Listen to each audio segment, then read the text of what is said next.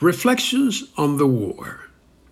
This blog was written on 5/12/2022. Reflections on the War. What to do about Hungary? They're ruled by an autocrat, Viktor Orban, who they just re-elected easily. They also like Putin, which helps explain their choice. They refuse to join in the West's vigorous support of Ukraine.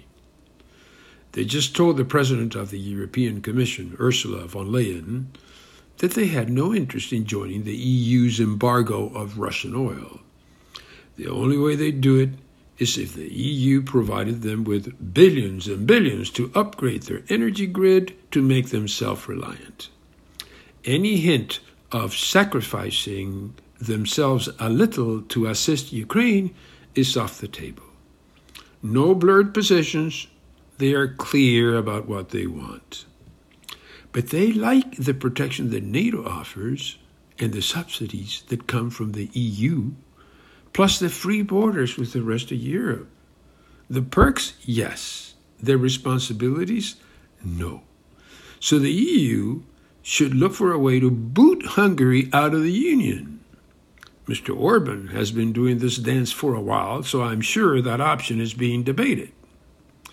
Geography offers Hungary some protection. If their location were a bit different, as for instance between Belarus and Ukraine, rather than near the center of Europe, they would be a good candidate for a swap, us in the EU saying to Mr. Orban, quote, "Why don't you go over to Putin's side? We'll take Ukraine instead.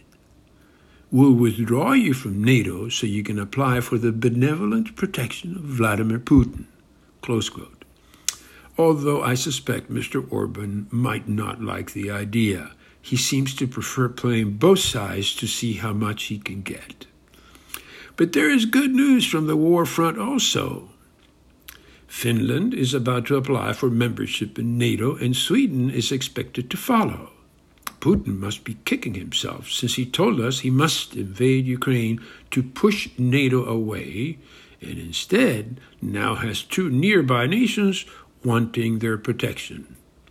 Something about his messaging is not getting through. This morning I read that Erdogan in Turkey is also opposed to Finland and Sweden joining NATO. He plays both sides too. Sends drones to Ukraine, then seeks to ingratiate himself with Putin. But gradually we have discovered that the Russian leader is not an imposing figure at all. He overestimated the power of his armed forces, underestimated the resolve of Ukrainians, and the West sacrificed thousands of people in the pursuit of his folly and has become an object of scorn to most of the world.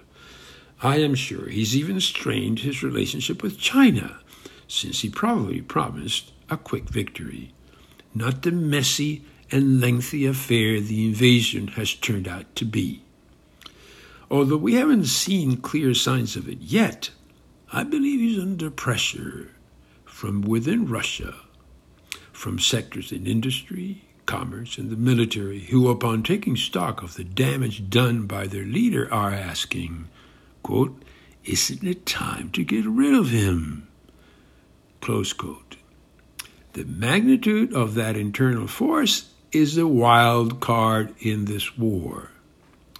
Let's hope we get to see it play out as soon as possible.